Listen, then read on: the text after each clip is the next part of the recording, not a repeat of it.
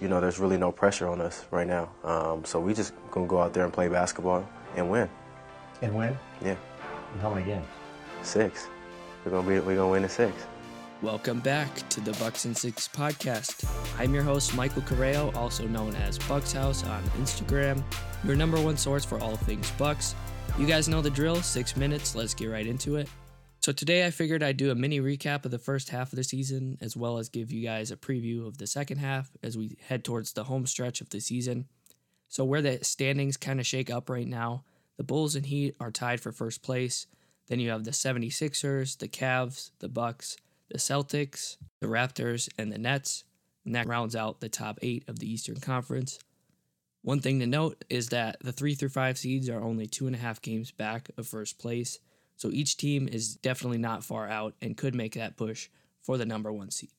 Knowing all that, I'm pretty comfortable with where the Bucks have gotten themselves so far. Number 1, because of the injuries we've dealt with. I know that every team deals with them, but Giannis has missed 11 games this season, which is already tied for last year for the most games he's missed. Chris has already missed 12 games. Drew has missed 13 games. And with the big three playing together, we're 24-7. And then when at least one of them is out, we're 12-17. So obviously, we're very reliant on the big three playing this season. As far as the supporting cast, everyone knows Brook Lopez has only played in 1 game this season. We've played most of the season without a good backup big, and now we have Ibaka. Grayson Allen has missed 11 games. Dante was obviously out for the greater majority of the season when he was on the Bucks. Bobby Portis missed 9 games. George Hill has missed 19 games. Pat has only missed 6 games, but will be out a few more weeks as he recovers from his finger surgery. Needless to say, a healthy Bucks team looks a lot different than what we've been putting out this season. A big reason that we were even able to be in the 5 seed and only be 2.5 games back of the first seed is the depth that we have. What's kind of been swept under the rug a little bit is that we have a lot of guys having career years. Acquiring Grayson Allen as that 5th starter was huge, especially for the deal we got him. We got him for Sam Merrill and 2 second-round picks. He's averaging a career high points. Pat Connaughton's coming off the bench, and by far he has his highest point per game and his best 3-point shooting season so far. Bobby took a pay cut, as we all know, and he elevated his play, averaging a career-high 15 points per game. Drew had a little bit of a rough start to his season. He had a rough 12 games. I think he only averaged 14 points in those games. If you remember, he was a little bit injured, and he had that short off-season playing for Team USA. But since then, he's been averaging 20 points per game, 7 assists per game, on 44% from 3, and that's by far better than any of his shooting seasons before. Giannis is playing better than any of his MVP seasons, continuing to be solid at the defensive end. I know a lot of people get on Chris. They say he shouldn't have been an all-star.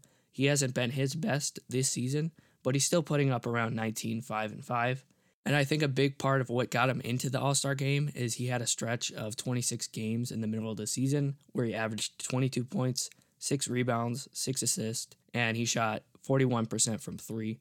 So then you throw in Ibaka, Bembry, Lopez, and Carter into that mix, and that's a scary team when we're fully healthy. And I talked about this a couple podcasts ago, but in my eyes, the regular season doesn't matter all that much. As a matter of fact, the last time both 1 seeds made the finals was in 2015-2016. So I've seen a lot of people complain about us being lower on in the seeding right now.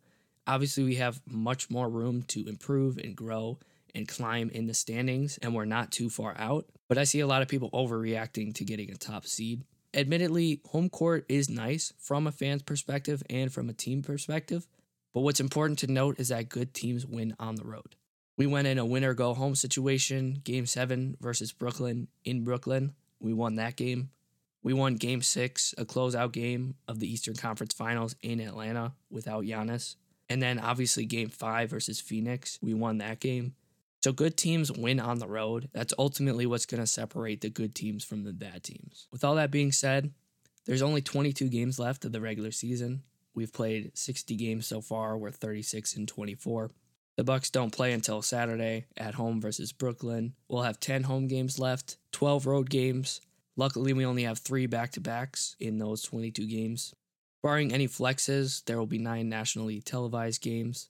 But a high number of nationally televised games means 2 things. One, obviously the Bucks are good. Like, imagine telling someone 5 years ago that we'd have so many nationally televised games. We've come a long way since then. But we're also playing very good competition. For Tankathon, we have the hardest strength of schedule remaining. It'll be an uphill battle, but ultimately, I think it's good competition to prepare us for the playoffs. So like I said, the ramp up for the playoffs will start Saturday at home versus Brooklyn on ABC. I'm not sure who will be active for Brooklyn yet, but I would guess Kevin Durant and Ben Simmons will be out. I think DeAndre Bembry and Javon Carter are set to make their debuts versus their former team. Obviously, they came over from Brooklyn in the buyout market. Hopefully Hill will be back, but I'm guessing Pat and Brook will remain out. My hope is that Pat and Brook are able to come back towards the end of the regular season. So hopefully they're able to get healthy and we can continue to form chemistry and familiarity with each other's play styles and just get into a good rhythm before the playoffs. So that'll do it for this episode. Thanks again for listening, guys. Feel free to hit me with any feedback as always, and enjoy the rest of your day.